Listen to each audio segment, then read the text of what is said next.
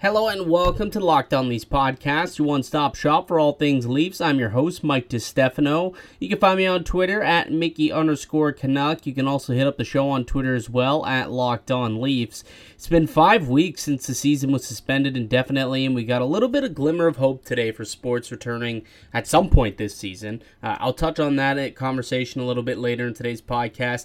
I'm also going to start a new segment today that I'll be doing for the next 4 podcasts. I'll be ranking my favorite players over a 5-year span of the Leafs, starting from the year 2000. So during my 20-year fandom, I guess, since I've been a Leafs fan at least. So I'll start with 2000 to 2005 crop today, and then in the next podcast I'll go from 05 to 2010, and then 10 to 15, 15 to the current team now, and so on. So that's going to be some fun. I had a good blast just kind of looking back at some of the players over that time span, just kind of taking a look and remembering like, oh, wow, yeah, he had a great year that season. Oh, man, imagine if the lockout never occurred, how much of a leap he could have took from year from 04 to 05. But so that was a lot of fun. So I'll get through that and kind of start that a little bit today, but let's first quickly see how back we can get to watching hockey, because that's what's most important at this point. 5 weeks without it, when we should be right in the middle of round 1 of the Stanley Cup playoffs, and we're not, and it sucks. It really, really sucks. I'm starting to go crazy right now without a hockey fix. These rewinds are starting to to just make me want the real thing. Like, I know what's going to happen because I watched these games before, and I know this was from 15 years ago, and I could really care less at this point. I want real hockey, playoff hockey, as soon as possible, and it sounds like we might actually get it.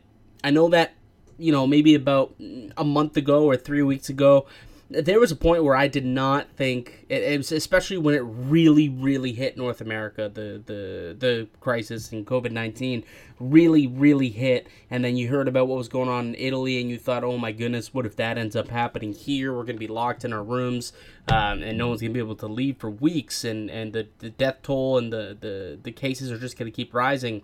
But it seems like it's leveled up a little bit. It's still going up and up and up, don't get me wrong, but it doesn't seem like we've had a major spike day after day after day.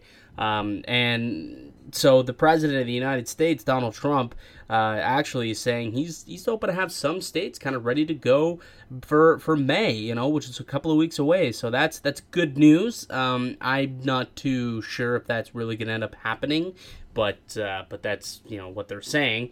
But other than that, he held a conference call with all the pro league commissioners and prominent owners of those leagues. So Roger Goodell of the NFL, Rob Manfred of Major League Baseball, Adam Silver of the NBA, and of course our man Gary Bettman of the NHL, also involved in this phone call, along with a couple of prominent owners, Mark Cuban, Jerry Jones, so on and so forth. Just to kind of get a conversation rolling, like, what have you guys been doing? Because the other day, Donald Trump said, we need sports back. That's what needs to come back, is sports. So the conversation was had. What are you guys doing logistically? Is this possible? What are the different things that you guys are talking about? What does sports look like without fans? What do you guys need to do in order to get things back up and running? And I think that, the government wants to kind of help, at least facilitate some things to try and get sports one of the biggest, economic successes in America and in Canada. So to try and get that back up and running, plus kind of just give some people some normalcy, something to watch while they're off. And so it doesn't look, so even if sports do come back, there's gonna be no fans. Like, regardless what happens, I think the thing that we do know is that there will not be a massive congregation of fans. And if we get sports back this year, it's going to be just the game. It's going to be just about the game of hockey, basketball, baseball, whatever. But, for our sake, obviously, Locked On Leafs, we focus on hockey. We're all big hockey fans. So, if the Leafs do continue their season, it's not going to be with fans. It may not even be in Toronto. Like, we don't even know that to be the case. Like, Dr. Anthony Fauci, one of the big wig medical experts in the States. You see him on the news all the time talking about, updating everybody on the status of what's going on in the world. And he says that he could see a world where sports do get back up and running. He says, if there's weekly testing for athletes, designated cities that they play in, and then you stash these teams in designated hotels near the arena and kind of keep them out of the public, and you kind of keep them all in this bubble and they can finish out the season there. That would be a way where he sees sports getting back up and running. But then there's other things like, well, how are you going to do this testing? Like, is there going to be weekly testing that's available? Do you have enough test kits to do that? Like, I know that, a few weeks ago there was problems with test kits. They didn't have enough of them. There's travel bans, teams, are they going to be able to travel across the border? Not just, are they going to be allowed to, but is it going to be safe for them to travel over the border into these airports that are big hubs for the disease, and how a lot of teams, got this disease, or a lot of people got this disease. So are these travel bans going to be an issue? You can't do any transatlantic stuff. So if there's some players, like, I don't know if this happened, I'm actually not sure, but, if Alex Ovechkin went to go to Russia to be with his family during all this, is he going to be allowed out of Russia to come back? Or other people who went to Europe, some of the Swedes who went to Europe, are they going to be allowed to come back out of their country? Well, actually, Sweden's, they're kind of going, they decided to not lock everything down, and they're kind of just seeing what happens. But are they going to be allowed into this country? Like, we don't know if that's going to even be possible either. So a lot of these conversations had to happen. So they did happen, and apparently it's actually the second phone call that Trump has had with a lot of these league commissioners. So it's a good sign. It seems like they want sports to come back, not just the leagues, but the powers that be, whether it's Donald Trump or it's Justin Trudeau, Dr. Anthony Fauci. I'm sure there's many others who are really hoping that sports get back up and running, as long as it's safe to do so. And I think that's what they're trying to figure out: is it safe? When will it be most safe? And then once we get to that point, how can we keep it safe? So that kind of, those conversations kind of are ongoing with everybody. So let's hope that we do get to see some more hockey. Let's hope we do get to see the playoffs. Let's hope we do get to see the Stanley Cup get rewarded. Just how soon this will all fall into place, nobody knows.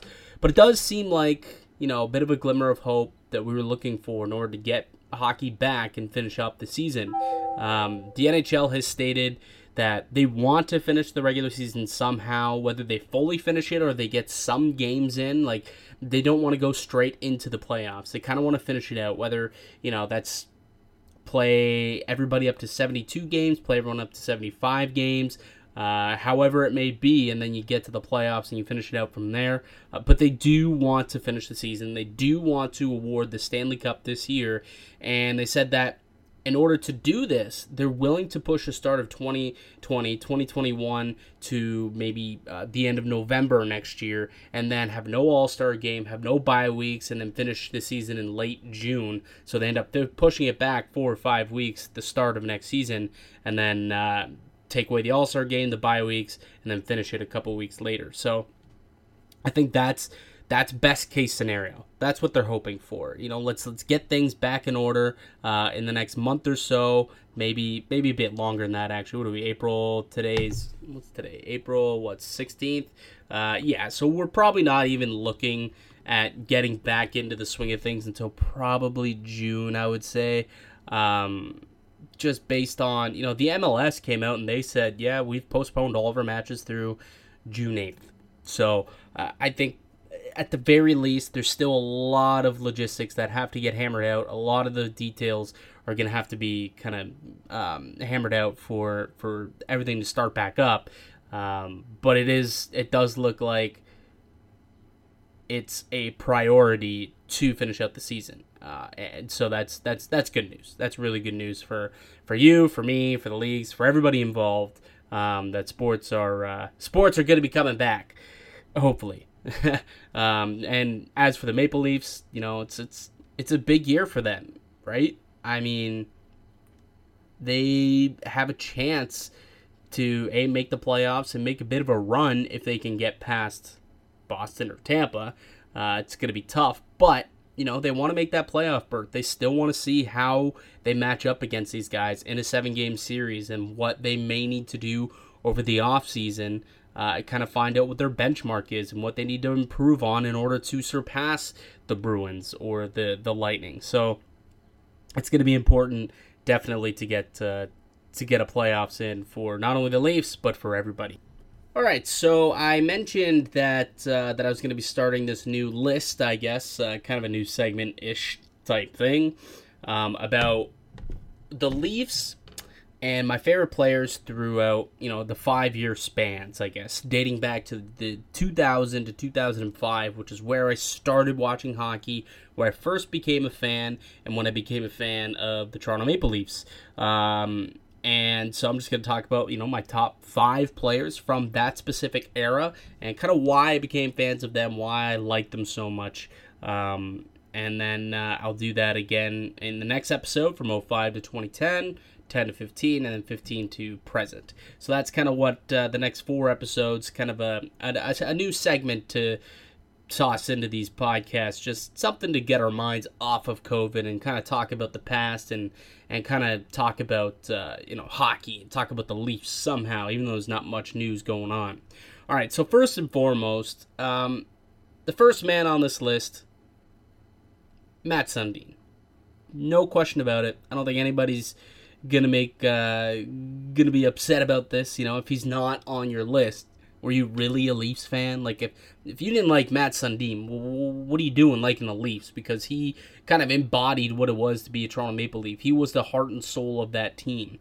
And if he was fully healthy for that series against Carolina in 01-02, I know he came back in the series, but I truly believe that they would have beat the team, and the Leafs would have been in the Stanley Cup final against Detroit back in 01-02. But I digress. He wasn't healthy. That's sports. That's hockey. And they ended up getting eliminated. Old wounds, but whatever. But, the guy was a team captain, leading scorer every year, Hall of Famer. No question he's got to be at the top of not only my list, but I would hope everybody's list. Because Sundin was just an amazing, amazing hockey player.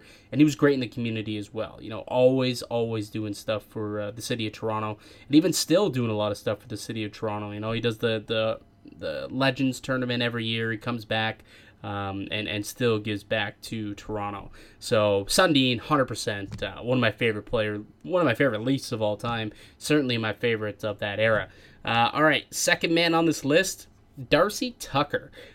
I had a chance to meet Tucker at work. He was coming into studio at TSN.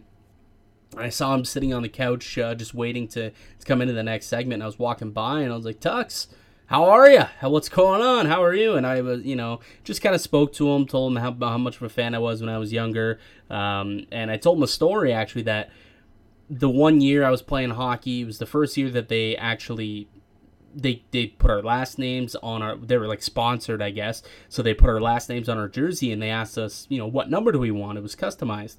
And I said, I want number 16. I want Darcy Tucker's number 16. And that's what I wore. That was my number that year when I was able to pick it. So I was, I told him that. I was like, man, you're my favorite player at the time. And so I wanted to be number 16, just like you. And he thought that was really cool.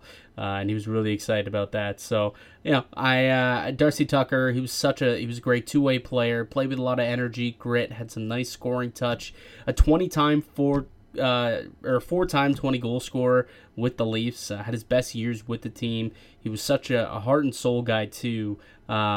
Big Darcy Tucker fan. The third guy on this list, Curtis Joseph. Cujo, my man. He nearly converted me to a Red Wings fan after he left, not gonna lie, because I was such a big fan of him. I've always been a big goalie guy. I don't know why. Like, Roberto Luongo is my favorite player of all time. I love Carey Price, Freddie Anderson. I always have a soft spot for him.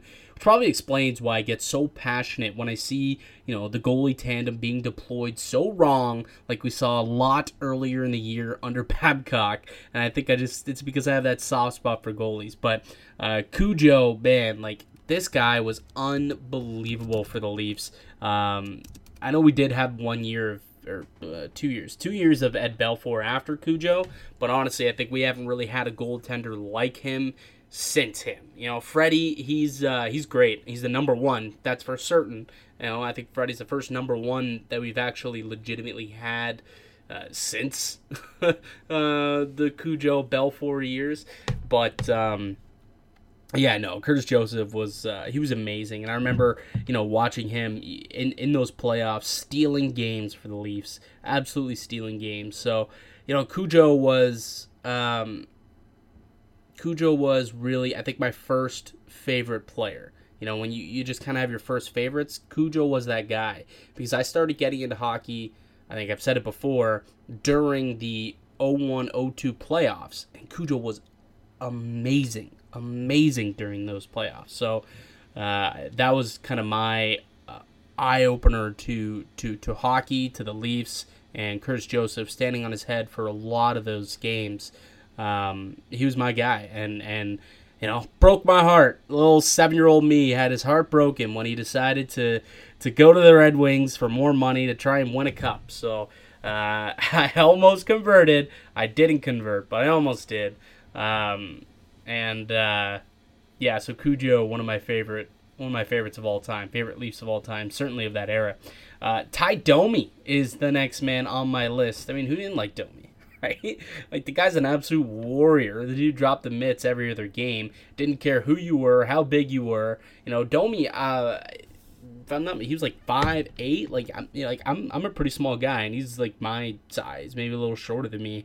And it's hilarious how a guy like that was such a warrior and just fought everybody. I mean, the classic "watch the lawsuit" Ty, like, he was just such a warrior out there on the ice. I love Ty Domi, man. He was hilarious, and his son, it's funny, he turned into such an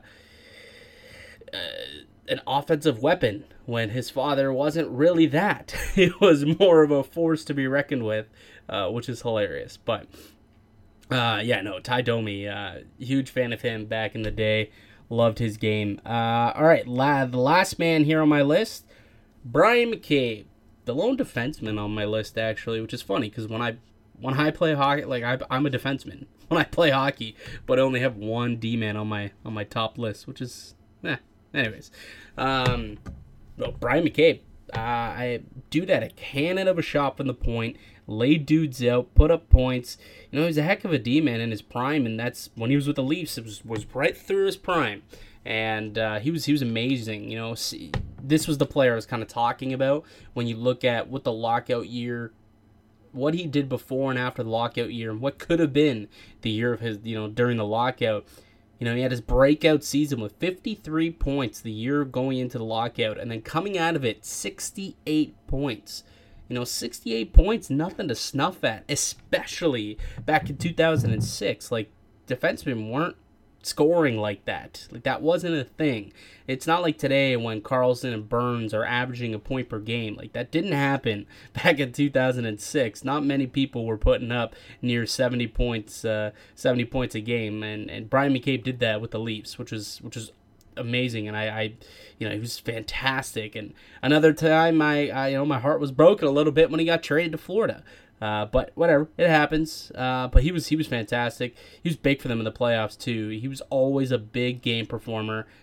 Came up big, and that was back when the Leafs were synonymous with the NHL playoffs. Which, for you newbies out there who are still young and newer, I guess, to hockey in the last 10 years or so, yeah, the Leafs used to be a perennial playoff team. They used to make it every single year. It was like a 6-7 year span where they were making the playoffs every single year.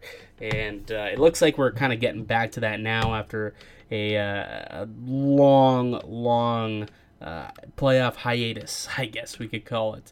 But Bryan McCabe, man, he was a special player. He's a special talent. One of the most offensively gifted defensemen that I think it was in that era. He was just a phenom out there on the ice for the Leafs. All right, so that's, I guess, my top 5 players from that era of 2000 2005. So Matt Sundin, Darcy Tucker, Curtis Joseph, Ty Domi, and Brian McCabe. All right, before I let you guys go, I just want to talk quickly about these Conquer COVID t-shirts. And I'm not sure if you've seen this. I believe this was started by Haley Wickenheiser, also being endorsed by Ryan Reynolds, famous actor Ryan Reynolds, Canadian actor. So they have these t-shirts, these Conquer COVID-19 t-shirts.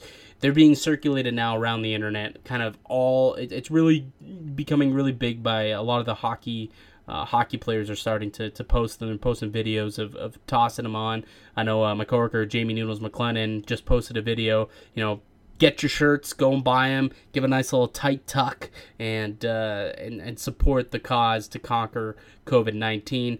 Each dollar from these shirts will help buy PPEs, protective equipment for frontline personnel in Canada. So, go out there. That's a great way to support, these frontline workers out there, risking their lives every single day to make our country safe and healthy during these tough times. So you can visit conquercovid19.ca to buy your t-shirt, wear it, take a photo of it, post it on Instagram, post it on Twitter, Facebook, share it, try and get everybody you can think of to go out there and buy one and help this cause, because together we need to try and get through this. It's been about 5 weeks now since it's really, really hit the fan here in North America, and it's not far from over, sadly. So, go out, buy yourself a shirt, support your frontline workers. Let's get everybody wearing these Conquer COVID-19 shirts. I saw Ontario Premier Doug Ford wearing one the other day during his press conference, which I thought was great. So I'm going to buy one. Hopefully you buy one. But that's going to do it for us here today on the podcast. I'd like to thank you for listening and supporting the show. You'd subscribe to the Locked On Leafs podcast on all podcasting platforms and receive daily Leafs content. You can follow the show on Twitter at Locked On Leafs. Follow myself at Mickey_Canuck. Be sure to check back in later this week for another episode. In the meantime, go check out Locked On NHL for some more great hockey talk. But until then, keep it locked right here on Locked On Leafs.